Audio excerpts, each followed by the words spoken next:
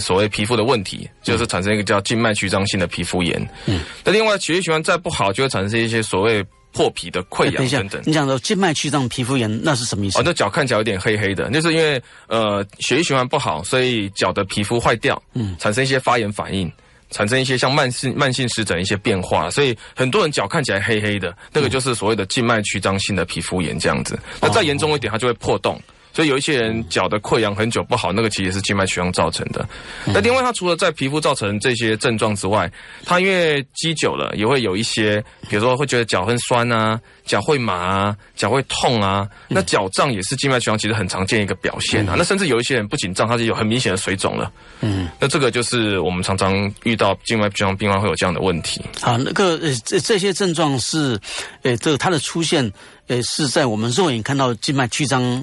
之前还是之后出现的？是，那曾教授问的这个问题，其实很多病患其实都会问我，因为最近有一些病患他说啊，医师我的脚麻、脚肿啊，是不是有静脉曲张哦？那其实我们刚刚讲哦，静脉曲张有可能会造成这些酸痛、麻痒、抽筋、肿胀的症状，但是不是说有这些症状就一定要想要静脉曲张啊？前提当然就是说你的脚要有一些足够严重程度的静脉曲张啦。所以通常就是说，第一个你要看看你的脚有没有静脉曲张，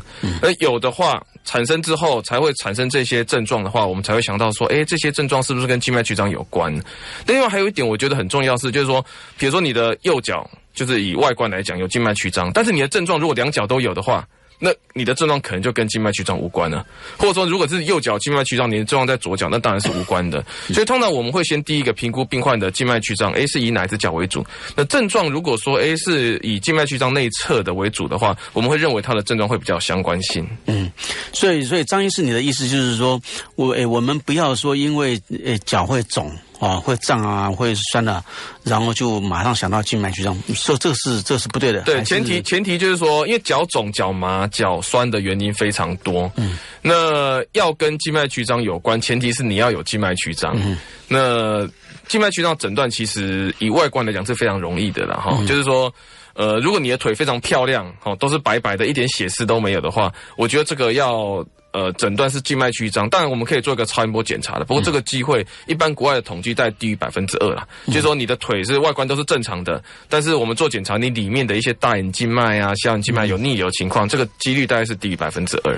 所以你的意思就是说，我们只要肉眼没有看到静脉曲张的话，大概就不被考虑这个病。对，没有错。但是你刚刚讲说2%的病人，对，他是外观上看不出来，对，但是其实已经可能这个静脉曲张正慢慢形成中，没有错。是。好，那那你刚刚讲说这个外观上可以看到，这个是指像专家才看得到吗？还是一般人看得到？一般就是说我们静脉曲张的诊断其实用肉眼就可以做一个比较简单的诊断了哈。那当然随着这个静脉的，比如说我们一般静脉曲张有分6级嘛哈。如果说是你的脚可以看到一些小血丝，我们叫微细血管扩张，或者一些青筋，我们叫网状静脉，这个就是属于第1级的静脉曲张，就是1级是最轻微，6是最严重。如果你的静脉已经有浮起来的情况，这个就属于第2级的。那如果你的脚已经有水肿的症状的话，那就属于第3级。那再严重一点，我们刚刚讲血液循环再不好，你的皮肤会产生一些变化，会变黑，这就叫做静脉曲张性皮肤炎，这个属于第4级。那如果你都已经破洞破皮了，那就是第5级、第6级一个更严重的一个情况。所以一般静脉曲张诊断大概用肉眼就可以做得出来。这个是你刚刚讲说肉眼是我一直问的是说，是不是需要专家才肉眼才看得出来，还是一般人看得出来？一般人就看得出来。一般对，只是我们通常除了外观看有没有静脉曲张之外，我们通常要配合就是静脉曲张的专门在看静脉曲张医师，我们会做一个超音波的检查，看看你里面，因为我们外观这些变化大部分是里面的一些静脉，我们叫大眼静脉或小眼静脉，或者一些穿透支的问题所产生的。所以我们通常看到你外面有这些现象之后，我们会检查你里面的静脉有没有问题。如果你的问题是里面的我们叫大眼静脉、小眼静脉造成的话，那我们会要处理的会是这些源头，而不是外面表面你看到的现象这样子。好，那个张医师，你刚刚提到说有一个专有名词啊，大眼静脉、小眼静脉，请问这个在哪边？对，这个在大眼静脉大概在我们大腿的内侧的地方，那小眼静脉在我们的小腿后侧的地方。那因为这个静脉跟我们表浅看到那些静脉相比，它是比较深一点点的，它大概在皮肤下面大概1公分到2公分的地方，所以这个我们没办法用肉眼看出来，我们就要用借由超音波的帮忙来看看它有没有一些坏掉一些变化，比如说有没有血液的逆流啊等等变化。这个就是要做超音波来做检查。那这个我们说，既然那个从外表肉眼我们就可以看到有静脉曲张的。那一看就知道，你刚刚说很容易看嘛，哈。是。那既然说看了就知道是有静脉曲张的，为什么还在超音波去看了什么大眼静脉、小眼静脉呢？是因为这个不同部位的问题会影响到我们治疗的方式啊，哈。有的人他比如说他外表看到有一些静脉曲张，他就把外面看到那些处理掉。可是因为他有问题的是在里面，就是源头的部分没有处理，所以很快又会再复发了。这也是为什么我门诊很常看到有一些就是以往的治疗观念是说啊，脚有静脉曲张，看到我就把它处理好就很好了。可是这种通常很快就会复发，3年啊、5年啊，甚至1-2年就会再复发了。所以我们做超音波的目的就是说，第一个看看你坏掉的地方到底在哪里？究竟只有这些表面的变化呢，还是你里面的这些所谓的大眼静脉、小眼静脉也有问题？那如果里面有问题的话，我们的治疗方式就不是只是治疗表浅的这些问题，而是要把里面的问题处理好。等于是我们要治本啊，而不能只治标这样子。所以你刚刚提到说需要做超音波的目的是为了说评估它那个这个疾病的它的程度，对它源头，它的问题在哪里？我们要找原因，等于是我们要对症下药，要先找它的静脉曲张是一个现象，那我们要找出它的原因，为什么会有静脉曲张？它究竟是表浅的血管坏掉而已呢，还是它坏掉的原因是因为里面的一些静脉坏掉而造成这个现象？对。那所以说这是为了治疗上的评估啦，是为了治疗上评估。那这个治疗的东西，我们假设评估，假设说它没有深层的问题，它没有你刚刚讲大眼静脉的问题，对，但是只看到那个表浅皮肤有那个静脉曲张这样子，对，它治疗是不一样吗？对，如果只有表浅的问题的话，我们一般的就是使用一些硬化剂或雷射治疗了哈。那因为我刚刚再补充一下，就是说我们除了治疗评估外这方面，因为我们刚好提到静脉曲张它有可能会造成一些对身体的一些影响，包含这个深层静脉栓塞、肺栓塞等等哦。通常里面的有问题，代表你是有比较严重的静脉曲张，那比较容易会有这些情况。所以通常病患来，我们会先做一个超音波检查。如果说你的里面有问题，那我们就会跟他讲说，我们还是建议你做治疗哦，因为之后你会产生深层静脉栓塞、肺栓塞几率可能是一般人的5.2倍或2倍等等。那如果说它里面没有问题，只有外观的一些变化的话，一般我们认为这个大概比较偏向，但没有一定比较偏向就是纯粹是外观的部分。如果你在意，当然可以治疗，你不在意，其实不治疗比较不会有那些健康的对生命会造成影响的一些影响这样子。我们如果说那个就是外观上的那个，假设说了，他就是，他如果不在乎外观，那他没有治疗，是那这个东西会恶化吗？对，恶化程度，因为静脉曲张它的恶化程度是缓慢的啦，所以我们其实没办法预测。就是说，病患会问我说：“那如果不治疗会怎么样？”我们其实没有办法预测啦。不过通常啦，如果你的大眼静脉检查，你的大眼静脉就是用超音波检查，里面是没有问题的，通常比较局限在表皮啦。当然，以后会不会大眼静脉也产生恶化，这个不一定啦。但是如果你检查大眼静脉就是明显有问题、有逆流的情况的话，那慢慢恶化的机会会比较高，而且会比较快啦。一般是这样认为。如果你里面没有问题，只有单纯外面的话，那会不会恶化不一定。但是如果你里面的大眼静脉有问题的话，那我认为大部分病患都会恶化。那所以那个治疗的话，就表层的治疗跟深层治疗是不一样吗？还是一样？对，因为我们一般静脉曲张是这样子静脉曲张如果它是比较深的静脉、大眼静脉、小眼静脉的问题的话，因为它的血管比较大条，所以我们用的方式就包含一些血管内雷射、血管内射频等等的治疗方式，来把那个比较大条的血管处理掉。那表浅的皮肤上面的这些网状静脉、血丝样静脉、蜘蛛样静脉这些，因为比较小条，所以一般我们的处理方式可能会用硬化剂啊，或者说是用表皮的雷射来处理，所以治疗方式是有点不一样的。这个所以这个治疗，这个你刚刚提到硬化剂，我们等一下在那个下半段再问你，所以这个关于硬化剂啦，还有雷射问题，这个要谈起来花点时间。是，那我们可不可以说只用弹性化治疗？是，弹性化其实它是一个在静脉曲张的治疗是一个非常重要的一个工具啦那我常常比喻啦，因为我本身是皮肤科医师啦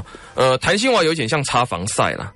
脸上长斑，擦防晒你可以预防恶化，但是你没办法治疗脸上的斑点。弹性化也是一样，你静脉曲张的病患，穿弹性袜可以预防你目前的静脉曲张恶化，可是对你的静脉曲张它其实是没有治疗效果的。所以一般我们会建议病患就是说，如果你愿意治疗，当然我们还是会建议治疗啦。但是如果你不愿意治疗，但是你又担心它恶化的话，其实弹性袜它是一个预防静脉曲张一个非常好，不能说唯一啦，但是就是说以医学文献来讲，是目前比较被证实会有帮忙的。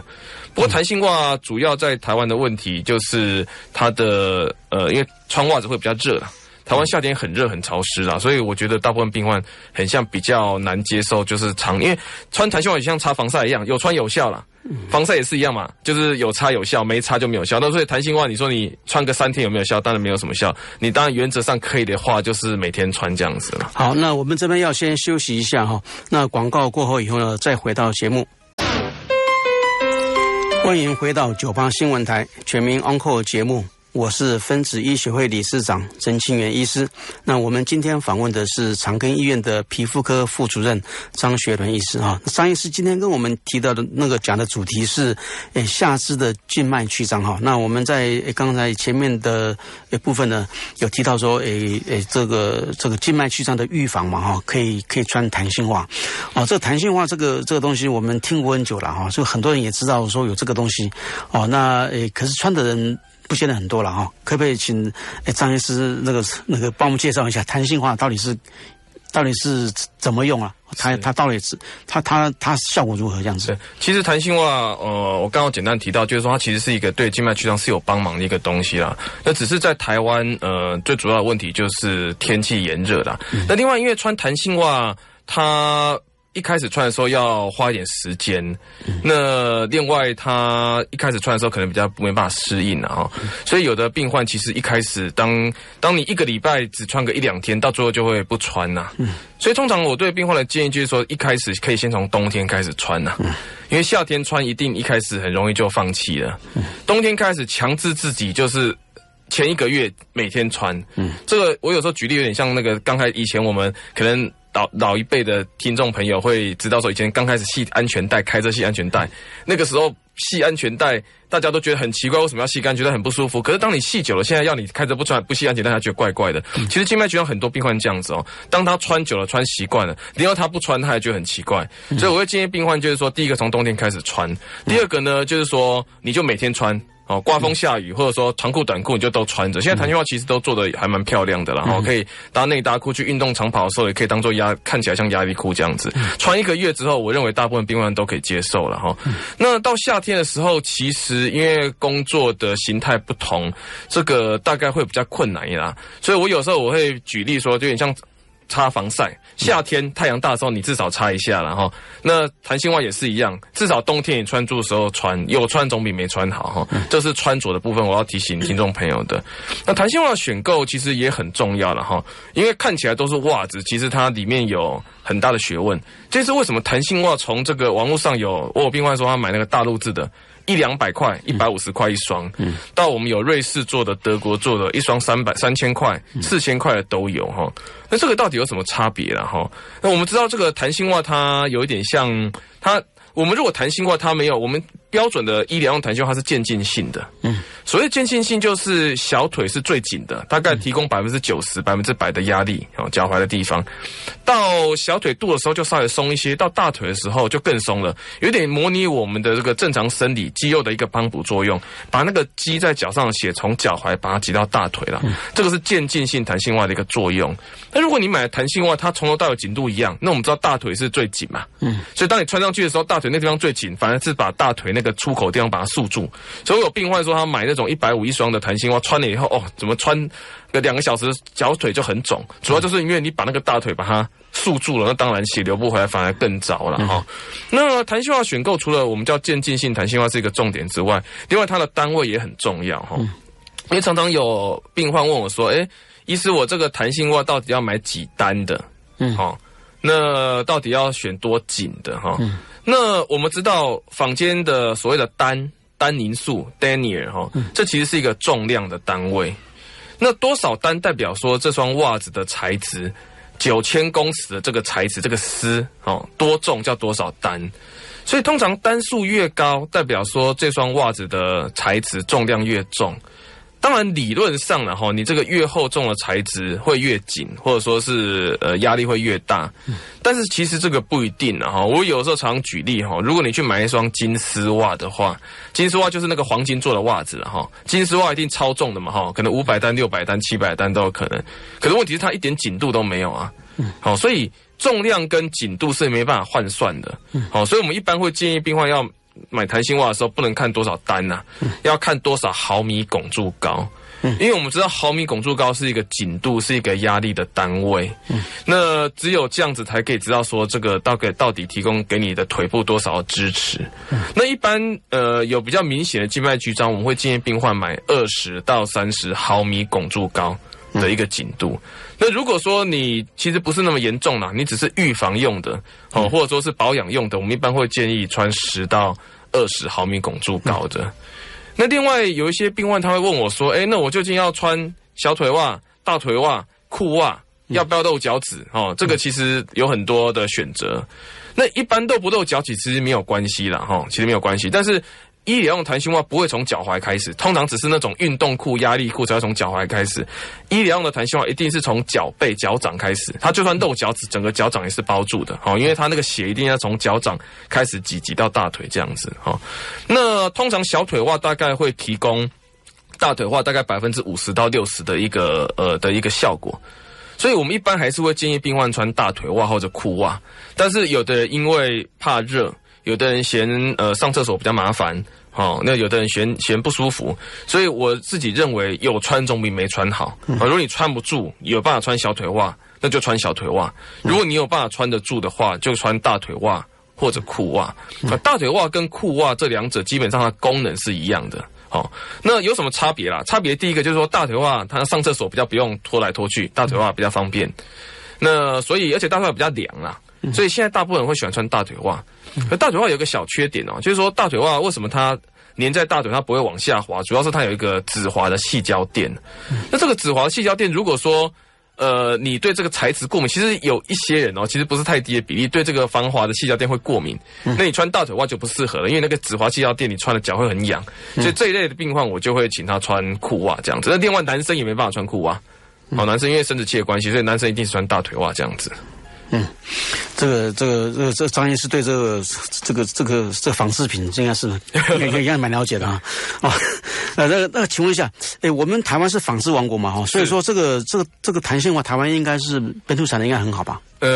其实我觉得产品的好坏啦，其实台湾当然也有好的产品啊，不过老实讲我们没有办法一一的做这个验证啊，对，但是我相信就是说只要它符合这个规格，我们刚刚讲渐进性的弹性袜，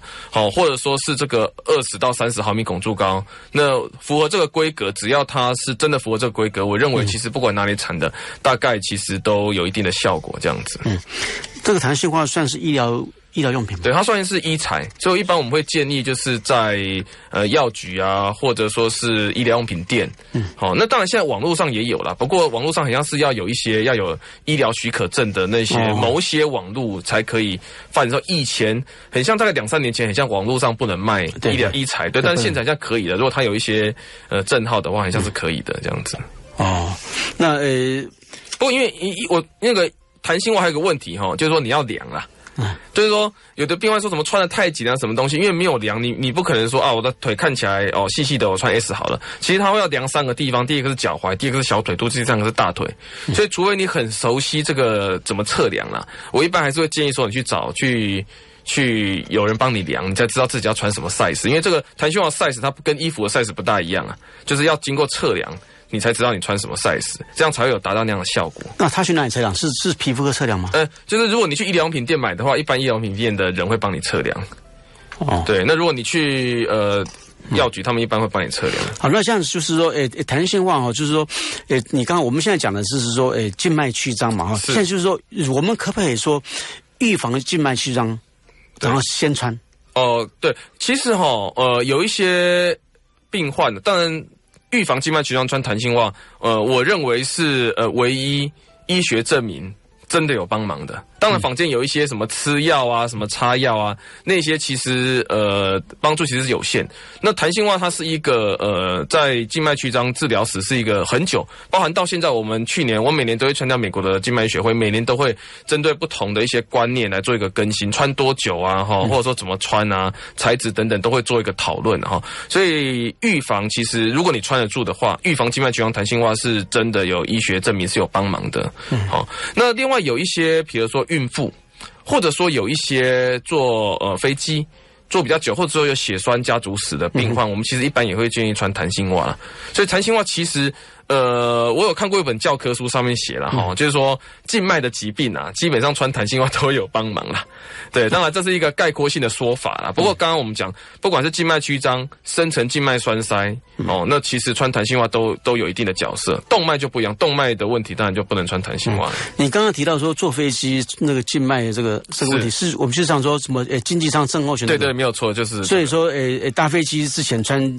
这个弹性袜有帮助。对，这个通常经济舱症候群跟静脉曲张稍微比较没有关系，它是属于深层静脉栓塞部分。不过我们刚刚讲到，因为静脉曲张的病患本身就有5倍的几率会有深层静脉栓塞，所以一般我现在也会建议静脉曲张病患，如果你可以的话，搭飞机就穿弹性袜。好，因为我们刚刚讲穿弹性袜，它可以预防深层静脉栓塞。那基本上坐飞机的时候，因为脚大部分都不能动，所以真的有这样情况的话，我会建议他穿弹性袜。好，我现在有一个问题就是说，我们现在就是说，对这个静脉曲张，我们怕它发生，现在没有发生，但是怕它将来发生。是，我现在预防性的穿弹性袜，这个时候弹性袜是不是可以不用这么挑剔，可以穿随便一点，可以穿便宜一点的？对，可以这样子。这个就是说看，因为效果跟价格没有办法等比例的哈，所以我不知道，也许有那种就是便宜，但是也有做到渐进性的，紧度也有合乎它的规范的，也许有啦。这个可能就是要去找找看这样子。好，这个我们今天谈这个这个静脉曲张，这个蛮有趣的哈。但是我们这边要先休息一下，广告过后以后接听大家的 call in， 欢迎来询问相关问题，我将为大家解答。我们 call in 专线是0283693398。好，欢迎回到98新闻台全民 on-call 节目，我是分子医学会理事长郑清源医师。我们今天谈的这个是静脉曲张哈，那欢迎 call in 专线是0283693398。那我们刚刚提到说这个用弹性袜来预防这个静脉曲张哈，那我们可不可以帮我们解释一下什么样的人容易得到静脉曲张？对，跟静脉曲张一般最有关系的就是遗传跟年纪了哈，这个是一定是有关系的。所以通常大部分来看静脉曲张的病患，就是以年纪大的为主，大概50-60岁以上是最常见的。当然最年轻的就是说比较严重的静脉曲张啦，我看过22-23岁，大家都有看过。不过一般大部分还是年纪大的。那另外家族史其实是很重要的哦，所以我们常常会看到，比如说妈妈带女儿来看啊，或者说是只要年轻的病患，年轻一点的病患，只要他真的很严重的话，一问其实几乎都有家族史的。我们等一下回来再问你这个问题。那接第一个call in是江先生。你好。你好。我有个朋友，他静脉曲张很严重，然后小腿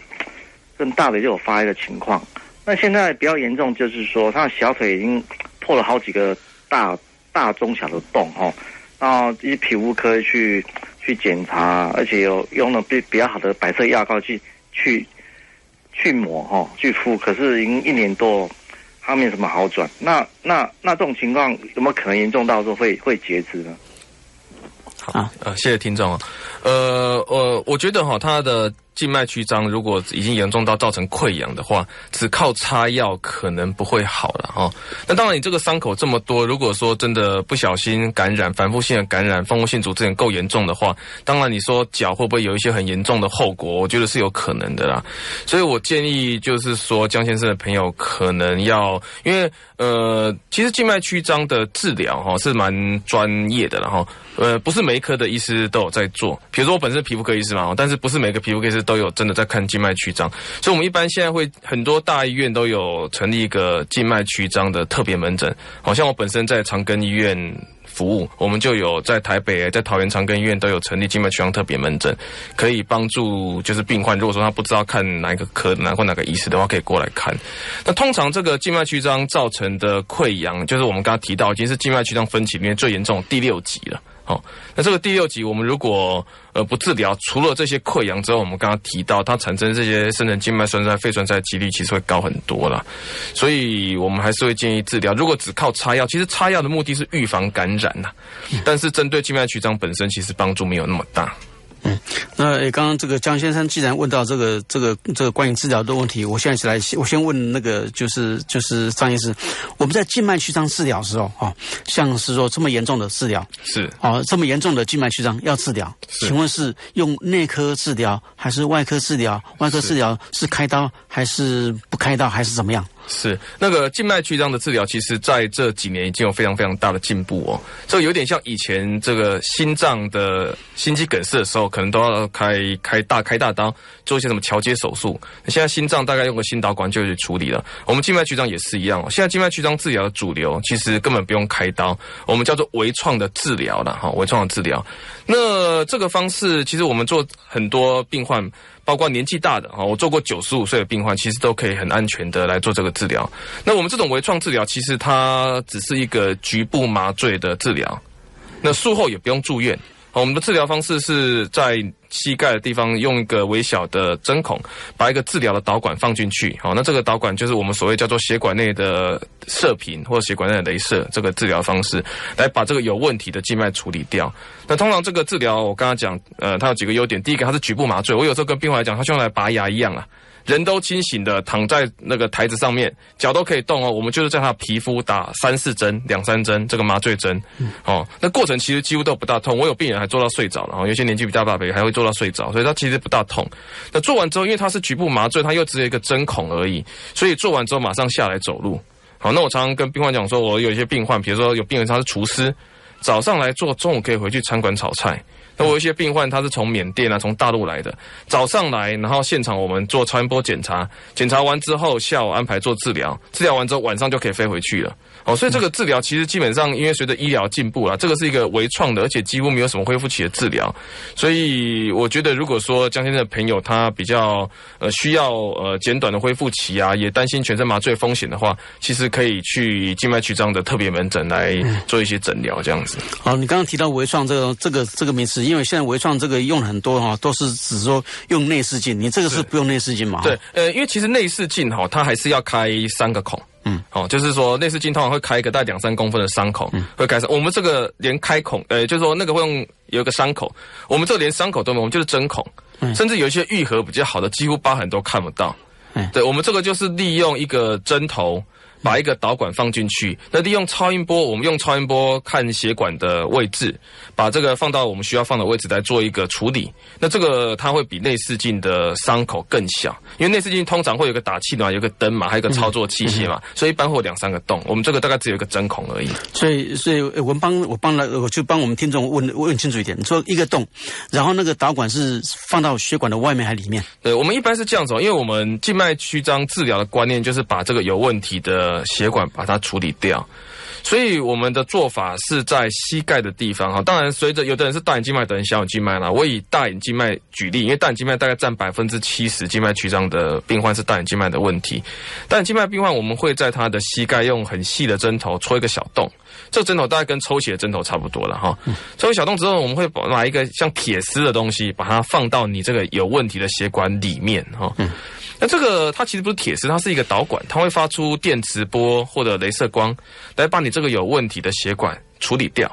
处理完之后，这个导管我们把它抽起来，你这膝盖就只剩一个针孔而已。好，那我们刚刚讲，因为是局部麻醉，而且只有个针孔，所以做完之后，病患就下来正常走路，其实不会太痛。而过程我做大概差不多20-30分钟了。所以其实是一个跟我有时候举例就跟拔牙一样它也不用特别做一些什么抽血照X光那是一个很轻松的安全的一个治疗。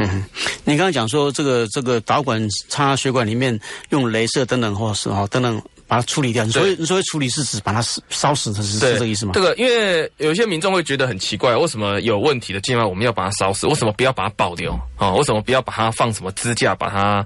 或者瓣膜的置换，因为我们刚才讲静脉曲张有问题是因为瓣膜坏掉嘛哈。那因为动脉的观念哈，动脉只有一条，所以当我们人体的动脉坏掉的时候，我们想办法也要把它留下来，要么就是做一些瓣膜的置换术，要么就是塞住的话就要放一个导管把它维持它的这个功能哈。那静脉因为它有点像蜘蛛网。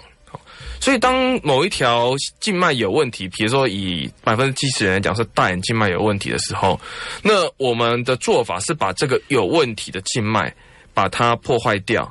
那下肢的血，他发现说，这边没路走了，它就会往其他的侧支循环，因为静脉循环像蜘蛛网，它会往侧支循环往深层静脉走，就可以改善血流。那这个例子我有点举例说，像我们这个忠孝东路可能在施工了哈，那所有的车子都挤向忠孝东路，因为不知道那边在施工就会塞车。那当我们把忠孝东路这条路整个把它封死，那车子走到忠孝东路发现说此路不通要封死，它就会改走信义路，改走改走那个仁爱路，就可以改善这个车流啦。那我们的观念也是一样的，你这个血管要坏不坏的，流上去它就逆流下来，流上去就逆流下来，那我们不如就把它整个把它封住，那血管它就会往好的血管走。那这个治疗的方式其实已经行之有年了，这个在国外啊，只是说以前是用传统手术，是把这个以前的做法是直接把这个有问题的血管直接扯掉了。那我们现在新式的方法叫微创的射频或微创的雷射，是用比较局部麻醉、伤口很小的方式来破坏这个有问题的血管。所以意思就是说，以前的做法就是开刀嘛，哈，对，开刀的时候就把这个有问题的血管呢，我就把它剪下来，直接把它扯掉。以前人家讲什么抽卡筋啊、抽血筋啊，就是这种做。就拿出来以后，然后这个坏掉就把它抽出来，把它丢掉了哈。对，就是这样。那你现在是说不要把这个剪掉，不要把它抽出来，是把它烧掉。对，但是还是留在身体里面。对，不过我们通常用这个电磁波或者说雷射导管把它烧掉之后，大概1年之后就超音波下面就会看不到了。我们把它烧死之后呢，我们虽然没有把它搬走了，我们把它烧死而已哈，但是体内一些白血球会慢慢把它处理掉，所以通常大概8个月到1年之后，这个血管就会不见了。那传统的做法是直接把它扯掉了哈。虽然有的人觉得说，直接扯掉就好了嘛，那这样不是比较快？为什么要这么搞刚，还要放个管子进去烧？可是因为这个扯掉其实有一些问题了哈。第一个就是说，你把这个血管扯掉的时候，因为我们没办法像抽水管直接把它抽掉，所以通常会在腿上会开几个伤口。所以有一些年纪大可能比较不在乎，可是年纪轻的可能会在意这个疤痕的问题。那第二个呢，这个抽血管是比较大的手术，所以一般就是要全身麻醉或半身麻醉。通常有静脉曲张都是年纪比较大的，这个全身麻醉其实有一些风险的哈。那第三个呢，因为抽血管是比较大的手术，所以术后都通常要住院，住完院之后有恢复期，所以有一些要上班的可能比较难接受。那最后就是说，传统的手术它比较常遇到的一些副作用，就是说我们把这个血管抽掉的时候，有的时候如果刚好运气不好，神经在旁边，血管扯掉，神经一起扯掉，它就会有一些永久性的神经的后遗症。所以我们以前可能有听过老一辈的说什么怕这个做静脉曲张手术，说什么做完，因为有邻居做完之后，其实我都听过很多个，听过10几个病人这样讲，说什么邻居做完之后什么脚会麻、会抽筋啊，脚不大能走之类的，就是传统手术，但不是，这是运气不好啦。不过运气不好的几率其实不算太低啦。所以传统手术有这样的缺点。那我们新式的治疗，因为我们只是伸一根管子把这个有问题的血管把它处理掉，所以对于周围组织啊、对神经的伤害几乎是没有啦。我们大部分的那个听众对这个很好奇，会知道说一个血管你说把它烧死了，是，可是那一段死的血管留在身体里面，是它没问题啊，它那个就是因为它是我们体内的一个物质的哈，那当我们把它破坏掉之后没有功能，那体内的白血球就慢慢把它代谢掉。对，这个有点像，这个概念有点像我们皮肤科做的刺青呐。有些人来刺青嘛，哈，刺青的雷射跟一般打斑的雷射不一样，它的原理是把这个色素的一些颗粒把它震碎，然后体内的白血球就会把这些刺青的这些分子把它慢慢的带走了。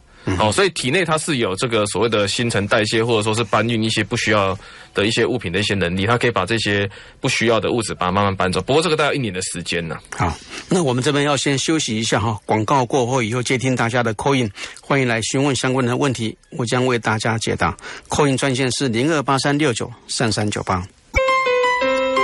欢迎回到98新闻台全民 on call 节目，我是分子医学会理事长曾清源医师。那我们刚才访问的这个长庚医院的皮肤科副主任张医师提到说这个静脉曲张的治疗在这个大腿部的大隐静脉可以用那个雷射就把它烧掉。那这个听起来是非常一个小的手术了应该是血管内的手术这样烧掉嘛但是好